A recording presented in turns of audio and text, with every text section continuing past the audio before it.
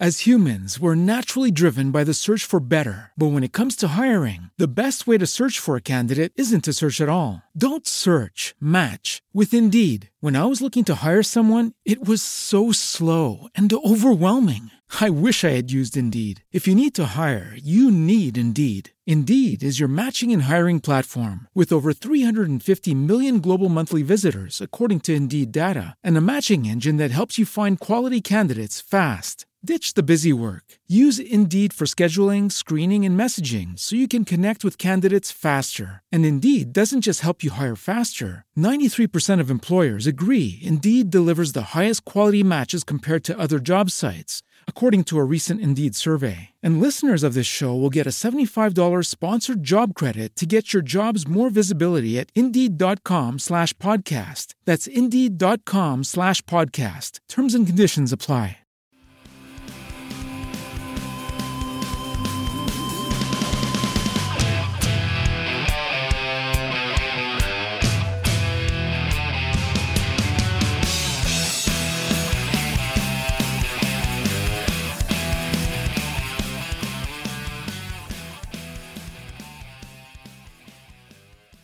Welcome to Tommy Solo's Famous Friends. This is where I get to chat with people who I've connected with in the world of arts and entertainment over the years, and today I'm very happy to have with me Canada's most socially relevant comedian, Kenny Robinson. Welcome to the show, Kenny. Thank you for having me. Well, it's absolutely my pleasure. Yeah, now, I remember meeting you in a bar, of all places, way back. Every good story starts that way, doesn't it? Just so, yeah. It was, I think, 2008, circa thereabouts, and you, I believe, were performing down the street at Yuck Yucks, and I had a band, a cover band at the time, that was playing at the Scott's Corner pub, and you just happened in there, and we had a fairly decent conversation and a drink, I think, and ever since then, you've just been skyrocketing into the stratosphere with your comedy. So, I'm going to ask you, were you the class clown? What got you into comedy in the first place? Well, I came from a showbiz background, so I wanted to be an actor. But when I was going to the University of Winnipeg, I was taking drama there, and all the auditions were none of the part. They did like Diary of Anne Frank. Well, I was 18 years old with a Billy Preston type afro, so there's no part for me in that. So stand-up just became a place where I could get onto the stage immediately. But I grew up watching, with my dad, watching Mike Douglas' show every afternoon with the comics that he had on and what have you. And, being aware of Dangerfield and Rickles and, Pryor before he, popped open big. So, it's like asking a Canadian kid, when did you start playing hockey? Well, I guess always. Yeah. No matter if it's tabletop or ball hockey, it's still, there's still that stick around. So for me, the entertainment business is always around. Cool. So you came by it honestly. Yeah. Yeah. Now, over the years, you've accomplished quite a few things, and I understand that you have won the Now Magazine's Comic of the Year award a couple of times. Yeah, a couple of times. The first one was a real surprise and thrill because it was from the show I opened up for Chris Rock. And it was just after Chris had been fired from Saturday Night Live. And the show that they didn't even know how to advertise for Chris. They advertised him as the black guy from Saturday Night Live. So that tells you the situation, the way of the times was at that period, Yeah, no kidding. And as if he was the first black guy from Saturday Night Live. Anyway. Well, he was, I think he was the one after Eddie. So, that was all the recognition, that the promoters could attach to him at the time. Okay, editor's note, with all due respect to both Chris Rock and to Kenny Robinson and their personal relationship, I feel like I need to explain why I thought it was funny that anyone would bill Chris Rock as the black guy from Saturday Night Live. It was, in fact, Garrett Morris, who was an original member of the Not Ready for Primetime Players, which also included Dan Aykroyd, John Belushi, Chevy Chase, George Coe, Jane Curtin, Lorraine Newman, Michael O'Donoghue, Gilda Radner, and Bill Murray. So yeah, Garrett Morris was the first regular member on the cast of Saturday Night Live who was in fact a black person. Now, back to the show. Now, you've either shared the stage with or rubbed shoulders with some pretty top-shelf talent over the years, including Dave Chappelle, Jim Carrey, Norm Macdonald, Tommy Chung, and Margaret Cho. Did you have much of a friendship with Norm Macdonald, I'm curious? I knew Norm better when he started out, but, Norm always danced to the beat of his own drums.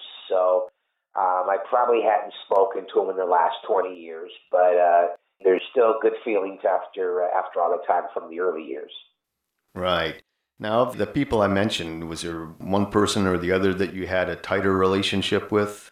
Well, you don't get a chance to really have a tight relationship with anybody because you work with them 1 or 2 weeks and you may not see him again for years, I guess probably the closest would be Russell Peters because I knew him from the beginning.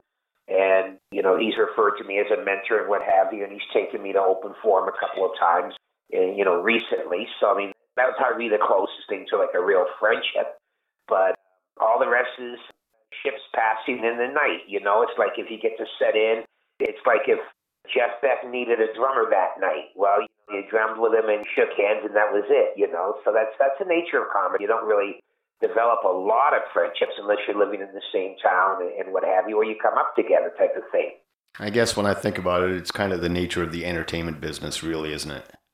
Yeah. It's like how many people can say they back Chuck Berry? A lot of musicians. How many can say they were friends with Chuck Berry? Not many. So that is just like the nature of the game. I met Jim Carrey when I first moved to Toronto, and he lived in the apartment above me. And it was like a comics tenement that we were living in at the time. And then my best friend, Wayne Fleming, who since passed away, was always like Jimmy's best friend since he was 16. So, there are birthday parties where we were together at the same place together and what have you and whatnot. But, I wouldn't be able to pick up the phone and call him or anything. Okay. Now, tell me about the Nubian Disciples. Well, when I started this show, there were maybe 6, 7 black comics in the country working. That's going from Halifax to Vancouver. So, I knew let's just say the gatekeepers did a real good job of keeping the gate closed. And the longer I was hanging around, the more I was meeting these young upstarts that needed a bit of push. They needed somebody to stick their foot in the door and let them in. And because of the position I was in, respected and accomplished, I guess I was Johnny on the spot, so they say. Cool. So I'm assuming that you've mentored a lot of these young people and kind of helped them along their way through this. Yeah. Oh, yeah. I guess this may be the 4th generation of Toronto-based Canadian comics that have come through the Nubian shows. Our very first show was Russell Peters. He was on this show. And then my son, he's great. He goes, Dad, have you ever heard of a comic named Kevin Hart? And I said, go in the garage, look in the cardboard boxes, say receipt, and you'll find 2 or 3 Kevin Hart autographs that say Little Kev, and next to it you'll see $125, which is what I paid him. But later on, I paid him better when I put him on my TV show After Hours. It was Leslie Jones' first time doing sketch was on my show After Hours. So, like you said, I rubbed my shoulders with people that became big. Right, yeah. Yeah, and that show was hilarious. I used to watch it religiously. I was in electronic retail management for a long time, and after a long day on the sales floor, nothing like a little bit of comedy to wind down. Unfortunate. We only had the one season, but we barely escaped. Bell had just taken over CTV, and they came in and chopped a lot of shows, and I guess I was hiding somewhere in the old Shriners Temple there, so the Masonic Temple, so they weren't able to find me to tell me your show's done. I guess when they were cutting costs, we were an expensive show for the Comedy Network to have. I had the fat ass dancers. Whatever Canadian show did you ever see where they had that happening? That was great. Yeah, and I just have to say I loved their attitude. They're all very, shall we say, voluptuous women on the heavy side. They were big girls. They were big girls. And they were all just so proud and enthusiastic, to be up there shaking it, and it was just great. Because none of them were professional dancers. We for the auditions, we sent some people to the different clubs, and they passed out cards and asked them if they'd come out and go for it. So, of course, there were some actresses that came out that heard through, the normal channels, but, like one girl was a dispatcher for a security company. Another girl worked in a stockyard type of thing at night. So it was a great experience for the three of them because none of them had ever been in showbiz. If had we lasted a couple more years, they probably would have got speaking parts and they got into sketches. So, what could have been, would have been, should have been. Yeah, I get that. That's for sure. I don't know how many ships have sailed past me in the night. Yeah. Yeah.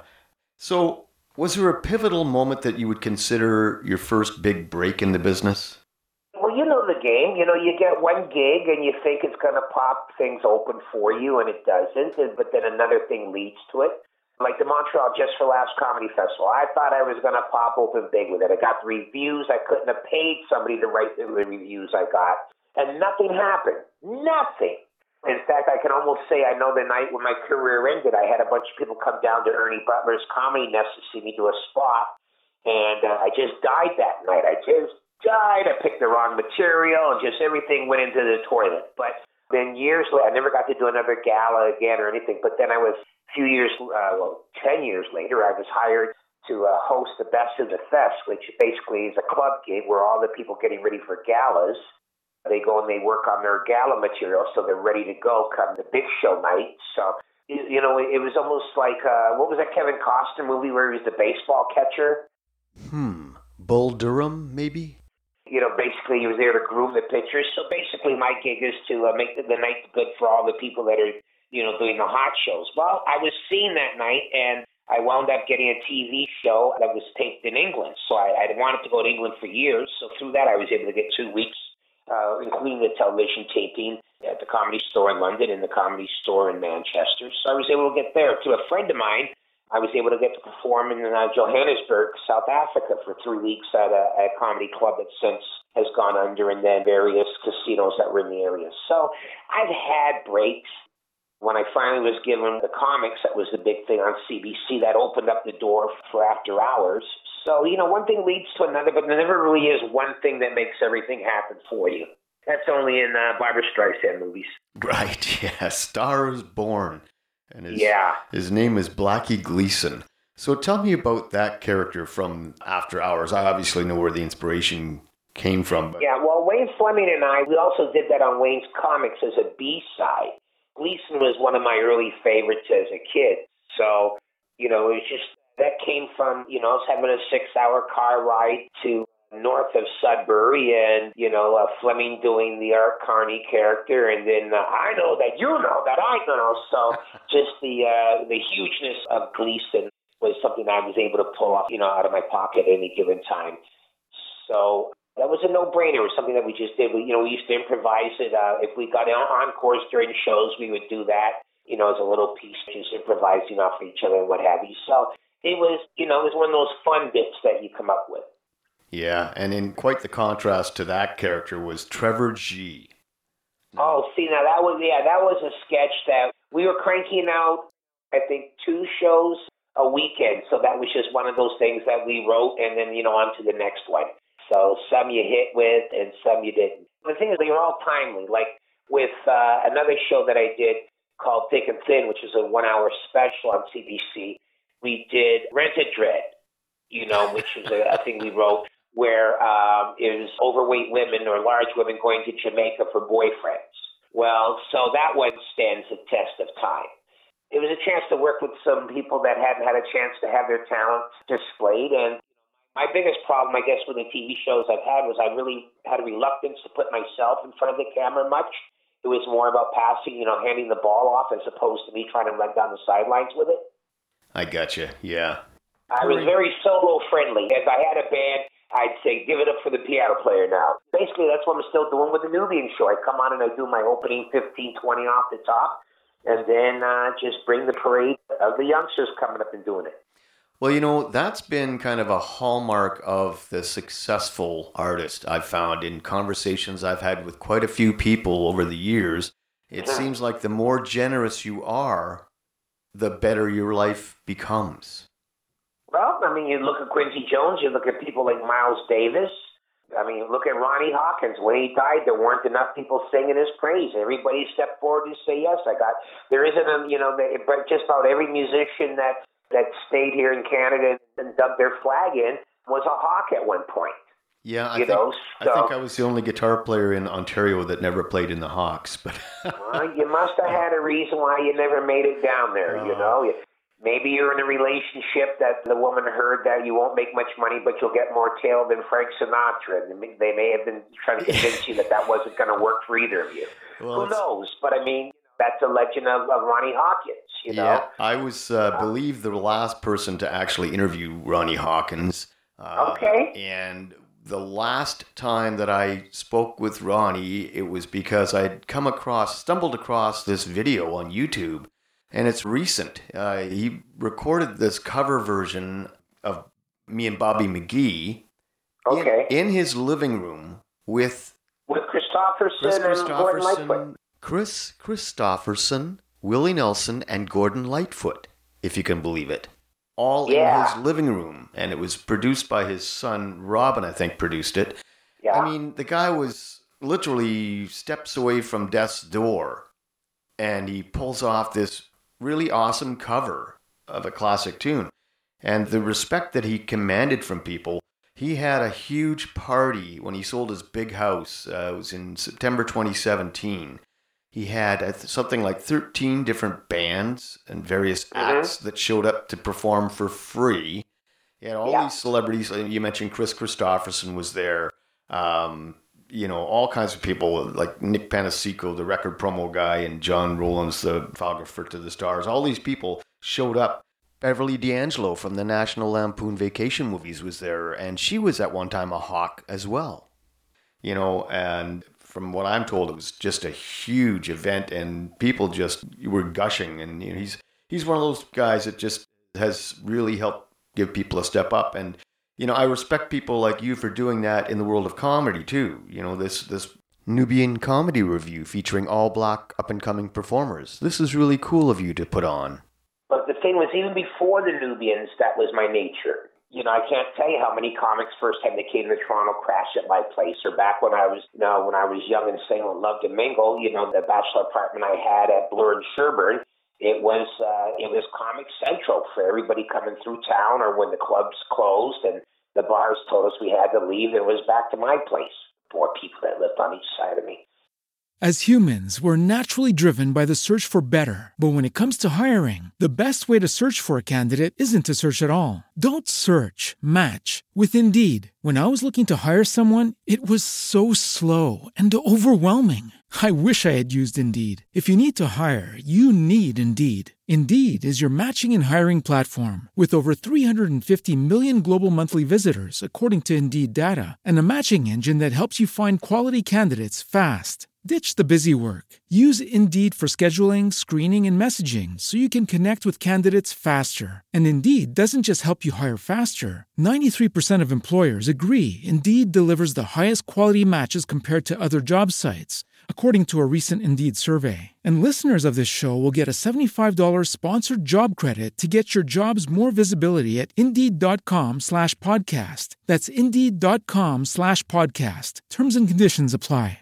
Hello, it is Ryan, and I was on a flight the other day playing one of my favorite social spin slot games on ChumbaCasino.com. I looked over at the person sitting next to me, and you know what they were doing? They were also playing Chumba Casino. Coincidence? I think not. Everybody's loving having fun with it. Chumba Casino is home to hundreds of casino-style games that you can play for free anytime, anywhere, even at 30,000 feet. So sign up now at ChumbaCasino.com to claim your free welcome bonus. That's ChumbaCasino.com and live the Chumba life. No purchase necessary. VGW. Void where prohibited by law. See terms and conditions. 18+. But, so that was just, I always loved the comics. And, the easiest thing in the world is to give somebody a hand up. Like the first time Brent Butt was ever on the road was with me, and he didn't have, we had to travel by bus out in Alberta. So he was short on bus money and knife and fork money. So I covered that, and I collected it from the booker when I got into town saying, I got to get an advance on his money. I'm in the hole now. Harlan Williams, who's big time stateside from Canada, his first paying gig was with me when I was booking a room up in Newmarket.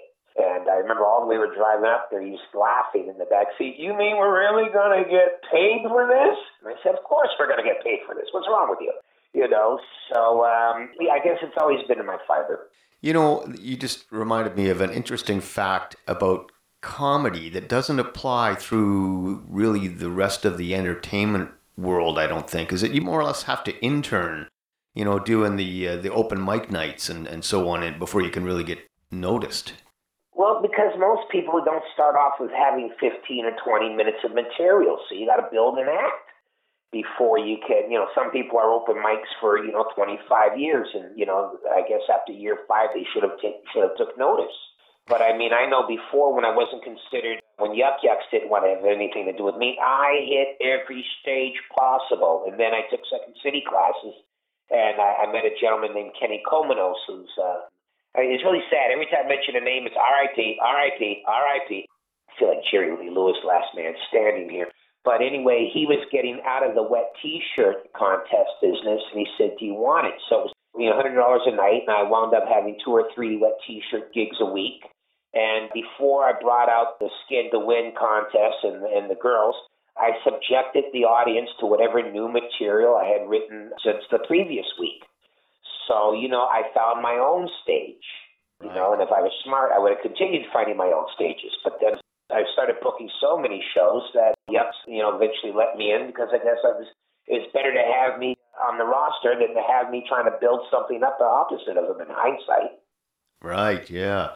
Now, you had a recurring role on Billy Ray Cyrus' TV show, Doc. Doc, yeah. Yeah, how did that come together for you? Well, I went for the audition, and I played the character heavier than it wound up being, and I had no idea who the star of the show was or anything until the first day that we came in and shot the pilot. And I walk in, and I see it's Billy Ray Cyrus, and right away I start to panic because on my comics, which was getting a bit of play, I did a thing about the truck driver during the LA riots that got yanked out of the truck, where the joke was, that'll teach you to come driving through here playing that achy breaky shit. So, there I am, and he's the new boss. And when but he was like one of the nicest cats you could ever hope to meet. As far as being an actor, he knew that he didn't know much. So if the director told him to do something, he didn't say, but I'm trying to do this, or well, this is what I think. He goes, I believe you're right. And us actors of lesser rank on this show, he goes, your boys gonna get lunch yet? It's good today. And, and he's just always a solid kind of guy, Right. Now, I'm a little bit curious, and you don't have to tell me an exact number, but I'm just wondering if a gig like that pays very well. Is it like a standard Screen Actors Guild rate that you get for a recurring role like that? Well, that's the great thing about being in a union. There's the actress scale. So you'll get that, and I think that might be like $1,200 a day for each day you shoot, and then residuals after 5 years or whatever, or buyout. But then the more you're wanted, and the more that you've got to face, that I think the first entry level, they call you a principal. And then I think the next level is actor, and then the next level is something else. So, you may get scale and a half. Right. If they want you bad enough, and then of course it's always what your agent can negotiate. I've had times when I was on the road and they were able to negotiate that they flew me into the shoot and then flew me back to the shoot. So I did the 2 or 3 days with them and then still went back to finish my tour. I did that when I did the movie with Chris Rock, but that was one of the situations where I was able to swing something like that. Editor's note, the movie that Kenny is referring to in which he appeared with Chris Rock was 2001's release, Down to Earth. Now back to the show. That's the nature. I still get a check for $7 or $8 every year for the Jimi Hendrix biofilm that I did. That halfway through, they fired the director, they destroyed everything, and just reshot the entire film. So my kids will never get to see the scene where I rubbed Vivica Fox's leg as she tried to convince me to hire Jimmy to play in my Harlem nightclub. So. Oh, boy. Yeah. Well, there's a lot of things that we really don't want our kids to see, right? Oh, that I wanted to say. I'd love for them to see me rubbing Vivica Fox's leg. They said my daddy had it, But right now they're kind of happy that they spotted me in Umbrella Academy, which the third episode of third season, which I had a day shoot in there, and it was during the pandemic, so getting anything done during the pandemic was great, and I no longer have a fear of being tested because I got tested like 5 times within 2 days for this show. Yeah, no doubt. Now I saw that episode. That was actually pretty cool. And yeah, it was one and done. Too many of them one and done. Also, there was the pilot. There was a pilot where I was like a Rob Ford type mayor. And there was talk that was going to be reoccurring. And then, of course, Rob got sick, and then, they were no longer making fun of him when there went that part down the drain before it could happen. Yeah, no kidding. Now, you were Private Eye, that was, yeah.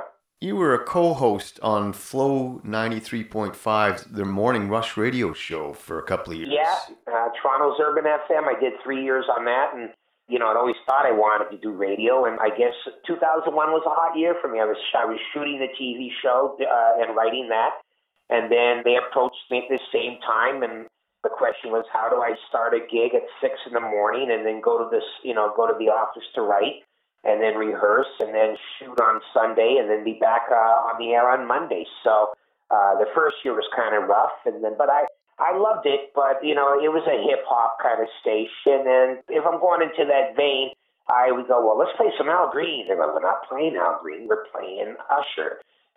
Jay-Z would be played more than Teddy Pendergrass. So it was a great experience for me. It was 3 years, and Nathan Downer and I, we had after that show, we had a talk show that talked about current events or topics that, we did for about 10 months or a year. So it was a good experience. I'd love to get back in radio. I love radio, but I hate the business of it.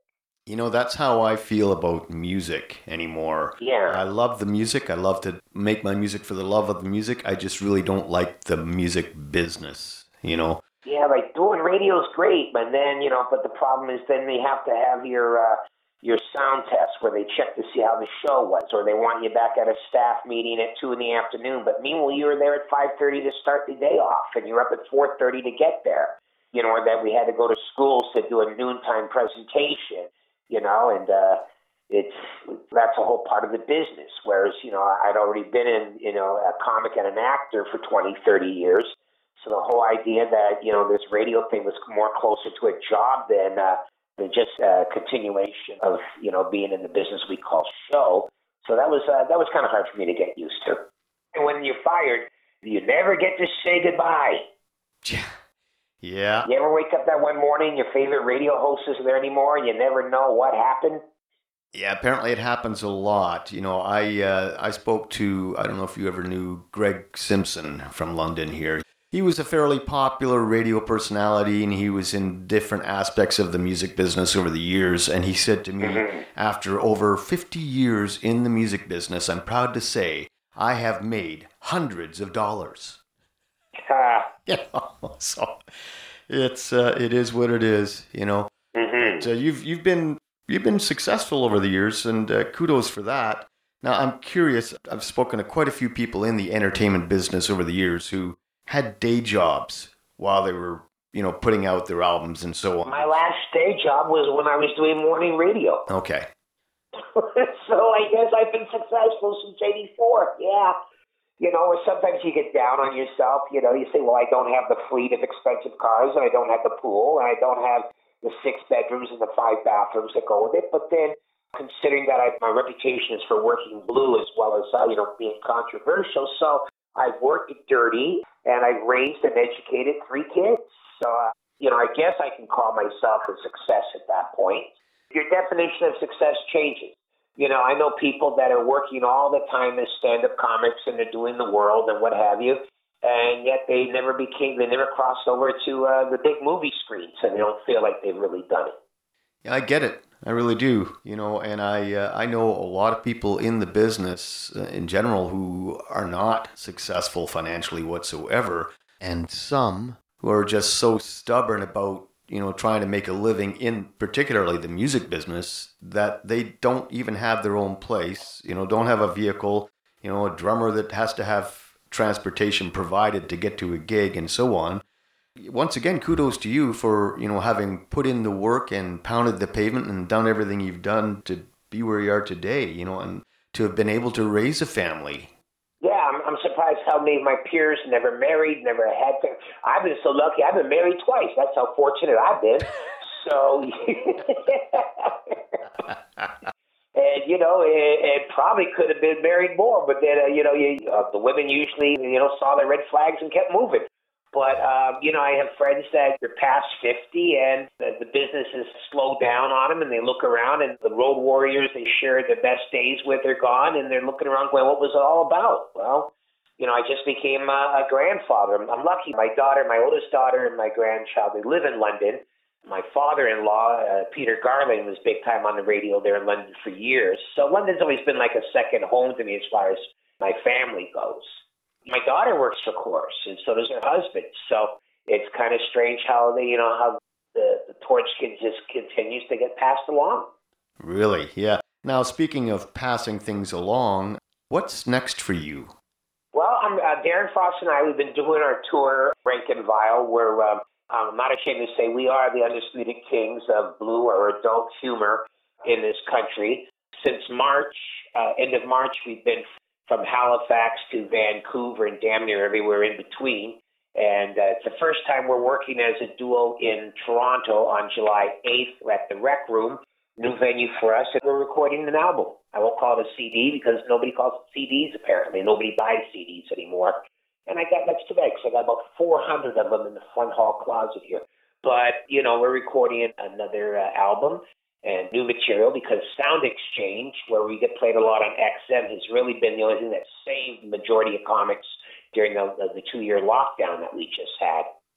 So I always approached every new bit I wrote since we started getting radio play with XM Radio as a 45 that's going to go on the jukebox. So I try to write jukebox-friendly hits these days. So we got brand new material that we're breaking out, and hopefully it all lands in there. I've been doing more political or social commentary type material lately, and then less of the blue stuff. So now I've got some new dirty stuff I'm kind of insecure, not sure about because it's new stuff, Plus I'm talking about things that happened 25 years ago, so the memory may not be as great as you like it to be. I get you. Well, it sounds like the future is bright ahead. Is there any place online or whatever that people can go and actually pay for your content so that you get paid? Actually, they can go to KennyRobinson.com and they can order my CDs from there. That's about it. I've never really signed on with all the different pay-as-you-play because they pay you like 11 cents for putting your entire album out or something. So they can still find some of my stuff at CD Baby. It's available there as well. So otherwise, I'm at the front table at the end of every show, still hawking the wares. Cool. Well, listen, Kenny, I want to thank you so much for taking the time out of your day to do this with me. And until next time. My pleasure. We've been trying to get it done for a while now, so I'm glad we finally were able to pull this off. Absolutely. So until next time, cheers. Cheers to you. Thank you very much and take care. Well, as Kenny said, we really have been trying to get this interview done for some time, and I'm personally glad that we finally managed to get it together. And Kenny is on tour currently, so check out his Facebook page for all of his upcoming dates, and I'm sure you won't be disappointed when Kenny comes to town. You better be around. Now, here, without further ado, for your entertainment and listening pleasure, here is Kenny from his old TV show After Hours doing his Blackie Gleason bit. Enjoy.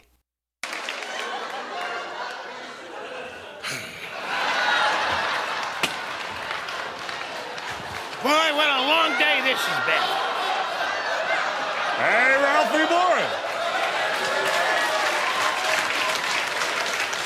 Hey, Norton, how you doing there, pal? I got a great deal on some smoke today at work. At work? You work in the sewer. Yeah, I know I do, Ralph, but we were down in the sewer, and I guess the police raided some drug deal or something. Next thing I know, boom, pound of weed. Hey, what do you plan on doing with all that weed? Well, I was thinking of smoking it all with you, Ralph. You know, I was thinking, Norton, I bet you we sold that weed, we can make enough money to take the girls for a trip to Niagara Falls. I don't know about that, Ralph. We don't know much about drug dealing. I know everything there is to know about drug dealing. All we gotta do is take the weed, break it down to the smaller baggies, and then I sell it to everybody on my bus. Yeah. And those with tokens will be token. Exactly. Let's see the grass. Oh, voila. Ooh. Hey, this looks like good stuff. It's wet, though. You know what? I bet you if we stick it in the oven, we can dry it out. Okay.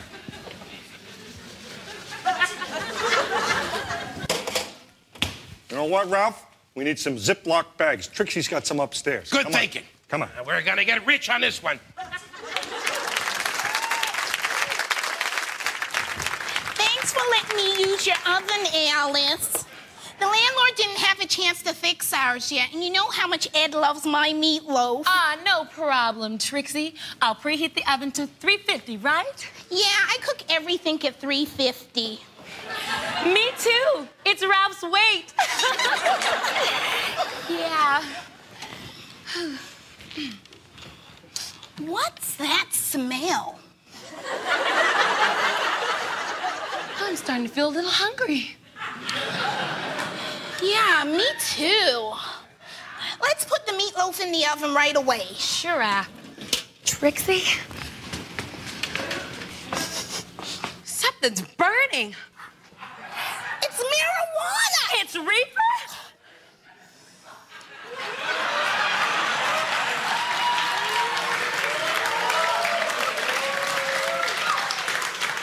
Good shit!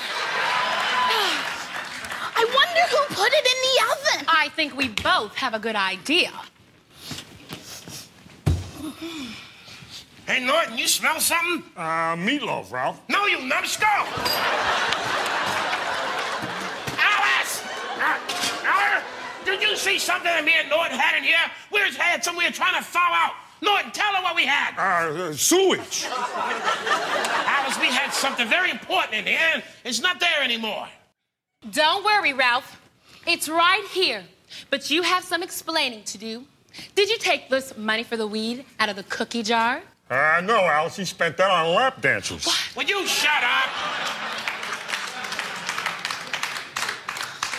Well, Alice, what happened was Norton found that weed in the sewer, and we was thinking, if we sold the weed, maybe we'd find enough dough to be able to take you girls for a trip of a lifetime to Niagara Falls. Aw, that's so sweet. Aw, honey, you don't have to take us on a trip to Niagara Falls. We can have a trip right here.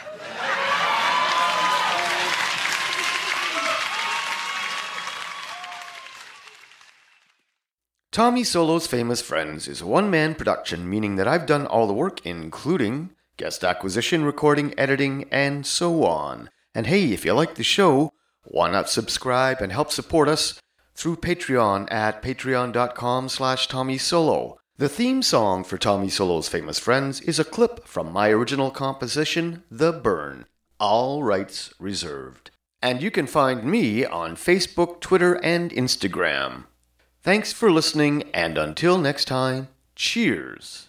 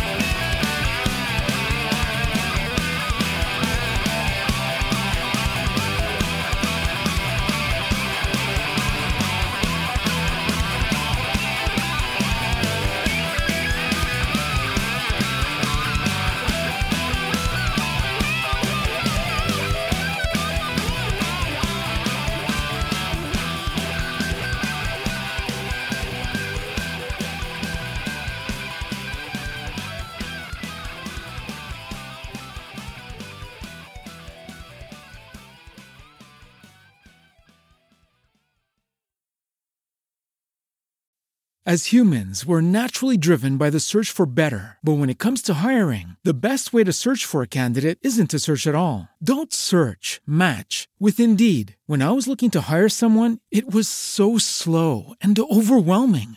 I wish I had used Indeed. If you need to hire, you need Indeed. Indeed is your matching and hiring platform with over 350 million global monthly visitors, according to Indeed data, and a matching engine that helps you find quality candidates fast. Ditch the busy work. Use Indeed for scheduling, screening, and messaging so you can connect with candidates faster. And Indeed doesn't just help you hire faster. 93% of employers agree Indeed delivers the highest quality matches compared to other job sites. according to a recent Indeed survey. And listeners of this show will get a $75 sponsored job credit to get your jobs more visibility at Indeed.com/podcast. That's Indeed.com/podcast. Terms and conditions apply.